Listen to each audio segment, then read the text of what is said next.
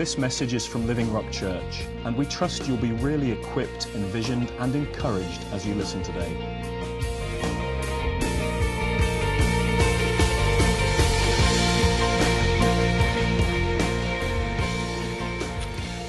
It's been very clear what God has been saying to us this morning so far. And the scriptures that were brought out, that Liz Rowland and Mary confirmed, and the exhortation from Russ and the scripture that Simon had. And, you know, God wants us to know this morning that He's our strength. I think I'm right in guessing that's pretty consistent. Vaguely. Holly started with that scripture in Habakkuk. If you turn in your Bibles to Habakkuk, please, because, you know, one of the many things that I love about our Bible is its honesty. It's like really, really an honest book. And it doesn't pull any punches. It doesn't try and spin any kind of anything to make people look better than they are. It's very open and very honest. And people who write the book that were inspired by the Holy Spirit are also very honest in their assessment of where things are at and how they're feeling, in what's going on. In fact, if you read Psalms, there are probably more things written to God that are out of complaint and sadness and lament than there are joy and praise. There's even a whole book called Lamentations. And you know what? It's okay for us to cry out to God. It's okay for us to say to God, we're not going to do that this morning. Sorry, I had stuff prepared, but I just want to share something totally different this morning because God's spoken very clearly, and I can't share. The word that I've got is definitely for the church, but it's just not for this morning, so we park it. I had a really good clip as well, so you'll have to wait for that one. But thank you for putting the slide up anyway. Poor guys on the PA desk. They don't have it easy, do they? You guys do a great job, by the way. Thank you. Genuinely.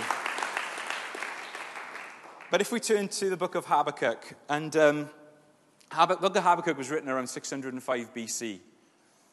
And during this time, the Babylonian Empire are taking God's people, Judah, into captivity. King Nebuchadnezzar and this great empire, if you like, are taking over. And Jerusalem is getting trashed. The city of God is getting trashed. The temple is being destroyed. And all sorts of things are happening that seems to violate God's promises to His people, seems to violate God's plan and intention for His people. And you know, in our lives at times, we take a snapshot of where we're at, and it seems to be directly opposed to God's promises, God's word, God's plan. But God's promises, God's words, God's plans never fail. They remain the same. They always stay on course. Regardless of what's going on around us, God is faithful. That's what covenant is all about. He's a faithful God. He's a covenant God. He's a God who never gives up, who's stubbornly persistent in His love for us, and will never let His promises fall to the ground. He's faithful. And Habakkuk, whose name means embrace, or to cling, or to cutch, if you're Welsh, maybe, I don't know. But it's to hang on, it's to hug, it's to grip, to embrace. And you know what? In times of difficulty and challenge, we've got options, haven't we? Job had this option. Either I curse God and die and blame God and move away, which was Job's wonderful wife's counsel to him. Thanks, love. Just curse God and die. It'd be for the best of all of us. To say, God, I don't understand. I don't trust you anymore. I'm off. It's all your fault. Or to draw closer to God and say, I don't understand what's happening, but I do know this. I need you more than ever. Yeah. To say to God sometimes, Lord, I don't understand why. Are you not seeing what's going on? Do you not recognize? You know, the word that came last week about a greater headwind coming towards us. There'll be challenges and difficulties and trials. But Jesus says, in this world you'll have trouble, but be of good heart. I've overcome the world. And Habakkuk is here, and he's looking at this Babylonian empire that had false gods and did all sorts of terrible things in God's eyes and in Habakkuk's eyes. And Habakkuk is clearly on a journey, and he's already been seeing this for some time. And in verse 2 of chapter 1, he says, "How long, O Lord, must I call for help? but you do not listen.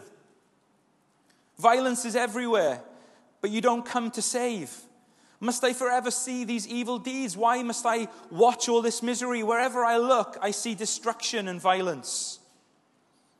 You know, on a number of occasions, he's saying about what he seems to be seeing. And he's being very transparent with God. He's being very honest with God. God is not afraid. God knows everything anyway, so we should be honest with him. And he says, I'm seeing this. Are you not seeing it, God? He's being totally transparent. He's got this vision, and he has this vision, and he's calling on God, and he's saying, God, look what's happening all around us. And God's reply to him is in verse 5 to this: look around. Look and be amazed.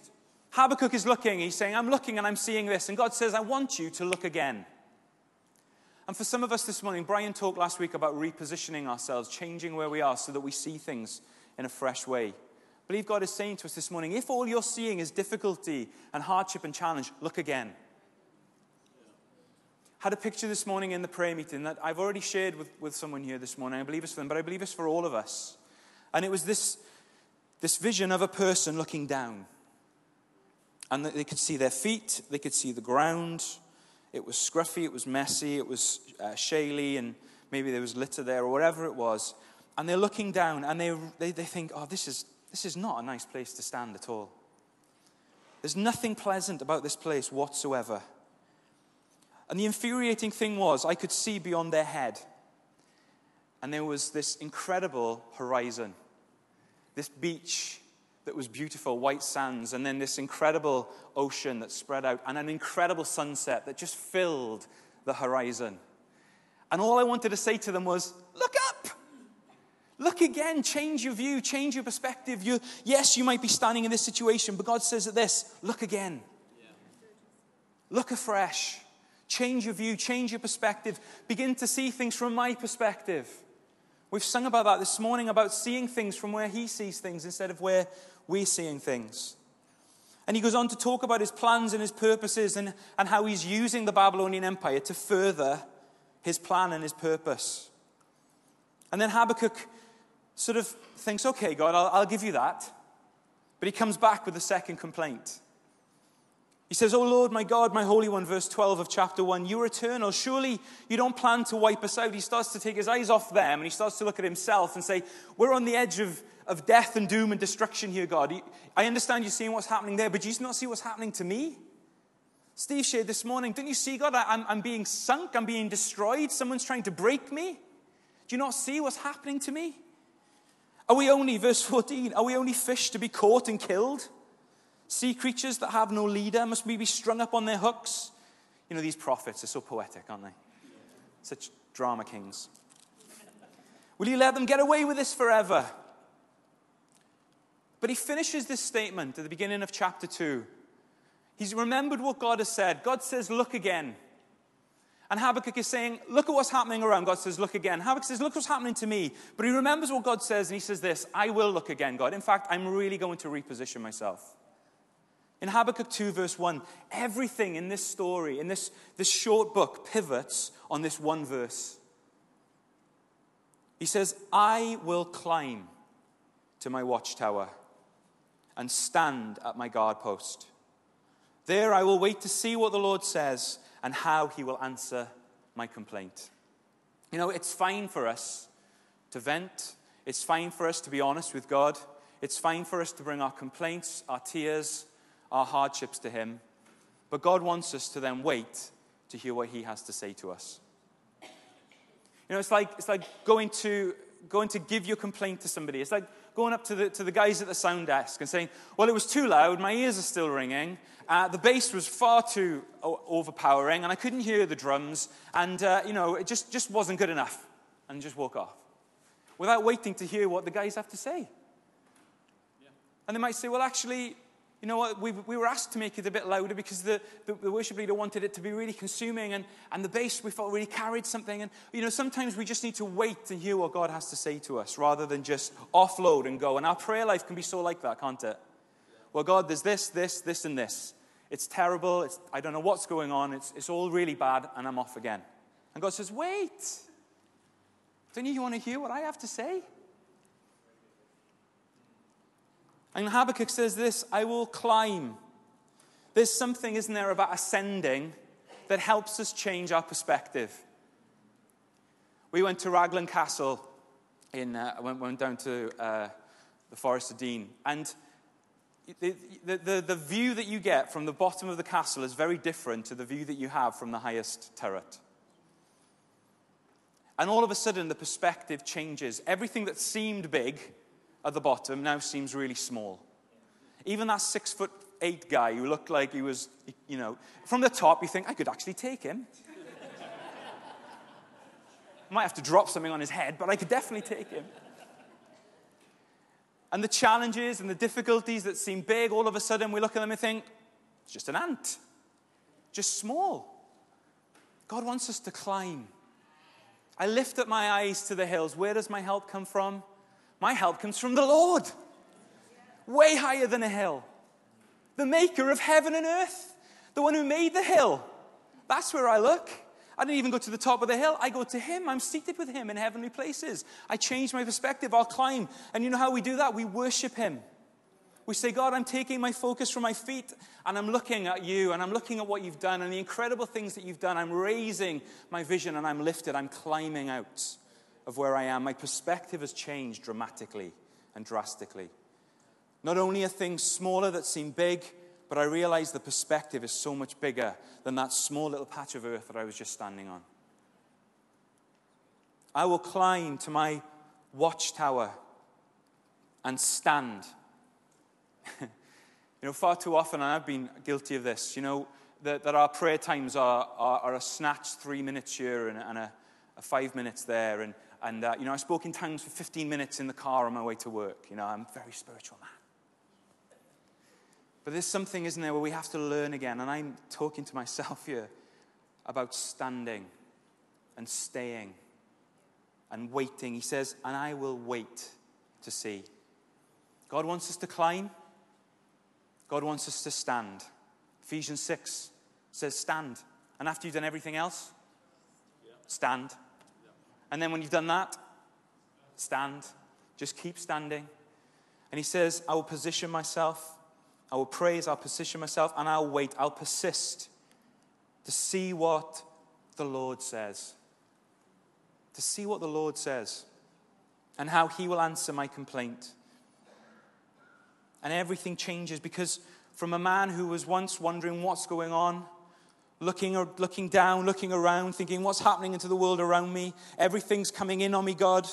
Can't you see that we're breaking and being destroyed? God recommissions him and says, I'm not going to make you a victim. I'm going to make you a messenger. I'm going to make you a conqueror. I'm going to give you a message to take out to the world that's going to say, my God is great. My God is awesome. My God is mighty. He says, write an answer plainly on tablets so that a runner can carry the messages to others. The vision is for a future time. God wants us to always look forward. It describes the end. It may seem slow in coming. Wait patiently, for it will surely take place. It will not be delayed. And he tells him to look again. Look at the proud. They trust in themselves, and their lives are crooked. But the righteous will live by faith. Or the righteous will live by their faithfulness to God. And you know what Habakkuk is given a message to give to messengers to take out. And in verse 14 of chapter 2, it says, for as the waters fill the sea, the earth will be filled with an awareness of the glory of God. That's a statement, isn't it, of great promise.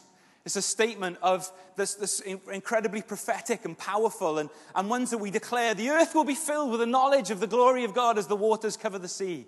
And we think, wow, what a great message. Whoever brought that must have been on a real high. They must have been going for God. Things must have been great for them. And then you think, it was in Habakkuk.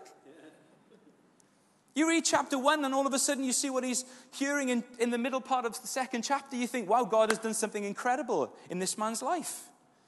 He's seeing something of the glory of God covering the earth. Seeing something of the future and not just the now. Appreciating that God is a God of eternity and God is a God of the earth.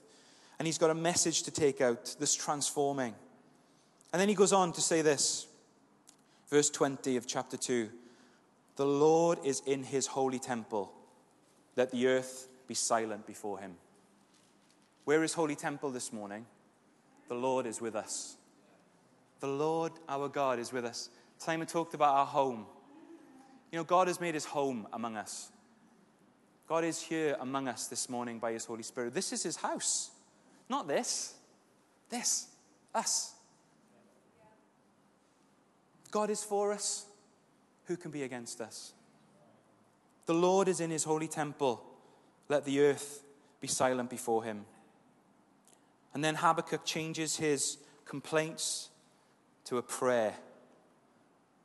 He says, I've heard all about you, Lord. I am filled with awe by your amazing works. You know, there's such a contrast in Habakkuk's language and Habakkuk's view at the beginning of chapter 3 than there is at the start of chapter 1. How long, Lord, must I call for help, but you don't listen? Now it's, I've heard all about you, Lord. I'm filled with awe by your amazing works. In this time of our deep need, you know what? The need hasn't changed. The situation hasn't got brighter. Nothing physically has changed around him. What has happened is that he has changed and been changed in the midst of it. Because he's called on God. I'm filled with awe by your amazing works. Not I'm filled with dread by the things of men. I'm filled with awe by your amazing works. What a change in perspective. In this time of our deep need, help us again as you did in years gone by. Now, without wanting to raise any great questioning of what it might be, if you're facing a challenge this morning, it might be for you or it might be for somebody that you care about. If you're facing a challenge and it's a difficult situation, would you just raise your hand for a moment? If there's a challenge, a genuine challenge. So we're recognizing this morning that not everything is easy. That there are challenges in life. Hands up in here if you've not got your hand up now, but in your life you've had challenges. So we're all in the same boat. Let's go back to Steve Harvey's word. Isn't that, and there's a strength and an encouraging. You know what? Nobody here said, actually, I've never had any challenges or any troubles because I'm so holy and so saintly that God protects me completely in Holy Ghost bubble wrap. And I have nothing. No one. None of us are like that. None of us are unaffected by the world. None of us are unaffected by difficulties and trials and challenges. In fact, the more I look in the Word, the more I realize that when we're engaged with the things of God, we'll face persecution and challenges and trials. Right. So if you put your hand up and said you hadn't, I'd say, well, I don't think you're following God. But he says, in this time of our deep need, now I'd like you to raise your hand. Have you had challenges in the past and God has been faithful and come through for you? Raise your hand. You faced maybe a challenge of health and sickness. God came through. You faced a need financially. God came through. You were hurt by something. A tragedy came your way. God came through in the midst of it. And Habakkuk is saying, in this time of our deep need, yes, I recognize there's a need, but he says this, help us again as you did in years gone by. He's saying, God, you've helped me before. I know you're going to help me now. God, I've seen your goodness before. I know you're good today. Lord, I know I've faced this challenge before. I know you're going to get me through this and make me victorious in this today. In your anger, remember your mercy. And then this is what he's seeing now. He's not seeing the Babylonians. He's not seeing himself. He says this in verse 3 of chapter 3. I see God moving across the deserts from Edom, the Holy One coming from Mount Paran. His brilliant splendor fills the heavens, and the earth is filled with his praise. His coming is as brilliant as the sunrise. Rays of light flash from his hands, where his awesome power is hidden. That's the God we worship. We don't worship an insipid, powerless, worried, nervous, anxious God. We worship a God who's coming in brilliance, where his awesome power is hidden in his hands, and when he moves mightily. He's the Lord of the hosts of heaven's armies. This is Jesus. He sees something of the glory and splendor of the King of Kings and the Lord of Lords moving across the earth. God is great. God is with us. Just because you're facing a tough time today, regardless of what it might be, don't ever let it trick you into thinking that God is no longer with you. God is a covenant-making, covenant-keeping, faithful God who is good, and his faithful love endures forever. He says, I will, verse 16, this is our response this morning. This is how we've responded, I believe, in many ways. And it says this, I will wait quietly for the coming day when disaster will strike the people who invade us. You know, our enemy isn't, the Bible says, flesh and blood, but it's principalities and powers in the heavenly realms. It's spiritual. But there's a very practical implication that spiritual things have a physical effect. And as I said earlier, nothing has changed for Habakkuk with regards to the context that he finds himself in. Because every time, and I've read this on a Sunday not that long ago, but verse 17, listen to this. Even though the fig trees have no blossoms, and there are no grapes on the vines, even though the olive crop fails, and the fields lie empty and barren, even though the flocks die in the fields, and the cattle barns are empty. That's the bit that Holly didn't read wisely before we came to worship this morning, because the emphasis was rightly on God this morning, not on the challenges. Yeah. But I believe it's right to come back and say, Habakkuk is looking at a situation that is dire. Yes. Dire if you're a grape, dire if you're a cow, and dire if you're a farmer or a winemaker or anybody else that's interested in surviving. Everything looks dire. But this is where the yet comes in. This is where the yet comes in, and we've got to be people who say yet all the time. That's something that we put in after an acknowledgement of the facts. Don't stop with that. Carry on with the yet. And go from there. Yet I will rejoice in the Lord. I will be joyful in the God of my salvation. Do you think it was easy for Habakkuk to rejoice? I don't. I don't think he had much food to give him energy. I think he might have been a bit thirsty because there wasn't much to drink around. I think he probably didn't have a huge amount of money to wear nice clothes to go and celebrate. But he says this, I'm going to rejoice in the Lord regardless of what's happening around me physically. I'm going to be joyful in the God of my salvation. The sovereign Lord is my strength. You know what he's saying? Figs aren't my strength. Grapes aren't my strength. Crops aren't my strength. Cows aren't my strength. None of these things are my strength. God, you're my strength. And you make me as sure-footed as a deer, able to tread upon the heights. You know what? Habakkuk isn't living down anymore. He's living a life that's up. We only need to know how to tread on the heights when we're up in the heights. We've got Andy and Vaughan and some of the other guys who treaded the heights of Snowdonia last week. These sure-footed deer of men. But you know what? That's where we need to be sure-footed when we're on the heights. That's where God wants us to live and exist and see where we belong. It's in the heights. To be at home in the heights. To be comfortable in the presence of God. To be comfortable seeing things from God's perspective. Not because we're aloof or we're untouched, but because we know that there's a yet. That we have a God who's faithful. A covenant-making, covenant-keeping, faithful God. And I want to encourage us this morning. God wants us to be mature and to be secure. I do just want to do this for a second. I'm bringing my whiteboard out. I think sometimes this is what it's like for God trying to direct us. This whiteboard has got a mind of its own.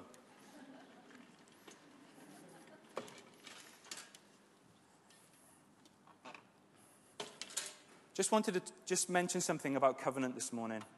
Try not to blank out Chris and Joe over there. But when we talk about covenant, we've talked about covenant a lot, haven't we, so far? Ultimately, God's interest, God's desire with us and for us is relationship. It's relationship. That's what God is interested in. By covenanting himself to us, God is bringing us into a relationship with himself. Not that he's our boss, although he is, but ultimately that he's our Father. This is the heart of covenant. Simon talked this morning about family and home. God says, I want you to be my people, and I want to be your God. That you will be my people, and I will be your God. That has always been God's heart. The heart of a father. He loves you this morning. You know, Steve talked about how he felt about seeing his boat challenges. If you parents in the room and you see your children go through challenging situations, it's hard, isn't it? It's difficult. We want to try and protect them from everything. Just recently, we let Isaac go and play with his friends for an hour, and it was like, it killed me. Because I couldn't control it, I couldn't protect him. But actually, there's a sense of that God is a father to us, and he wants us to relate to him as a father. And out of that, he wants us to find our identity. This morning, we are sons of God. That's what it says in Romans 8. That might even be God ringing us to confirm, I don't know. But we are sons of God. And our identity is in Christ. And from our identity, he wants us then, as Simon talked about this morning, to live in obedience.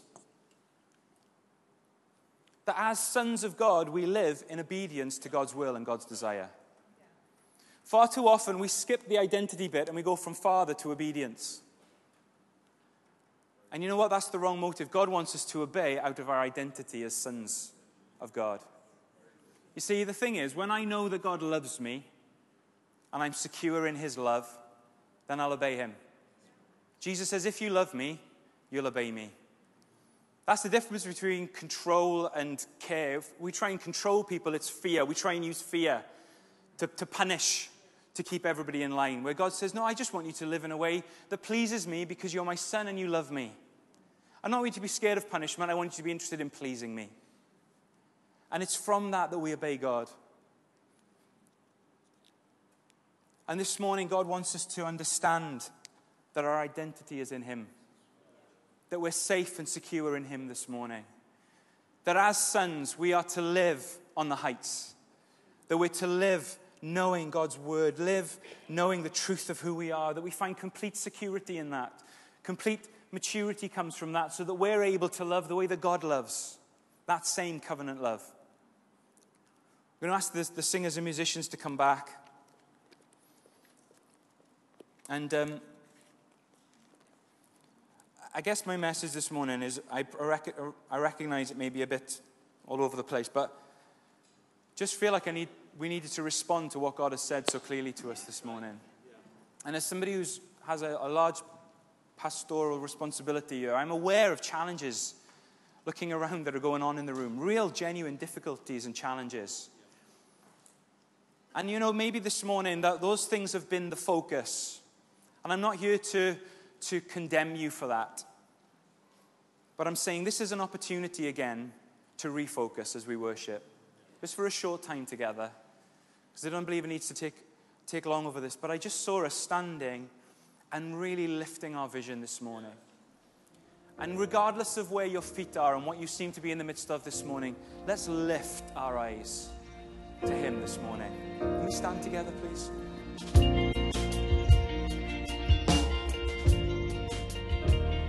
Thanks so much for listening today.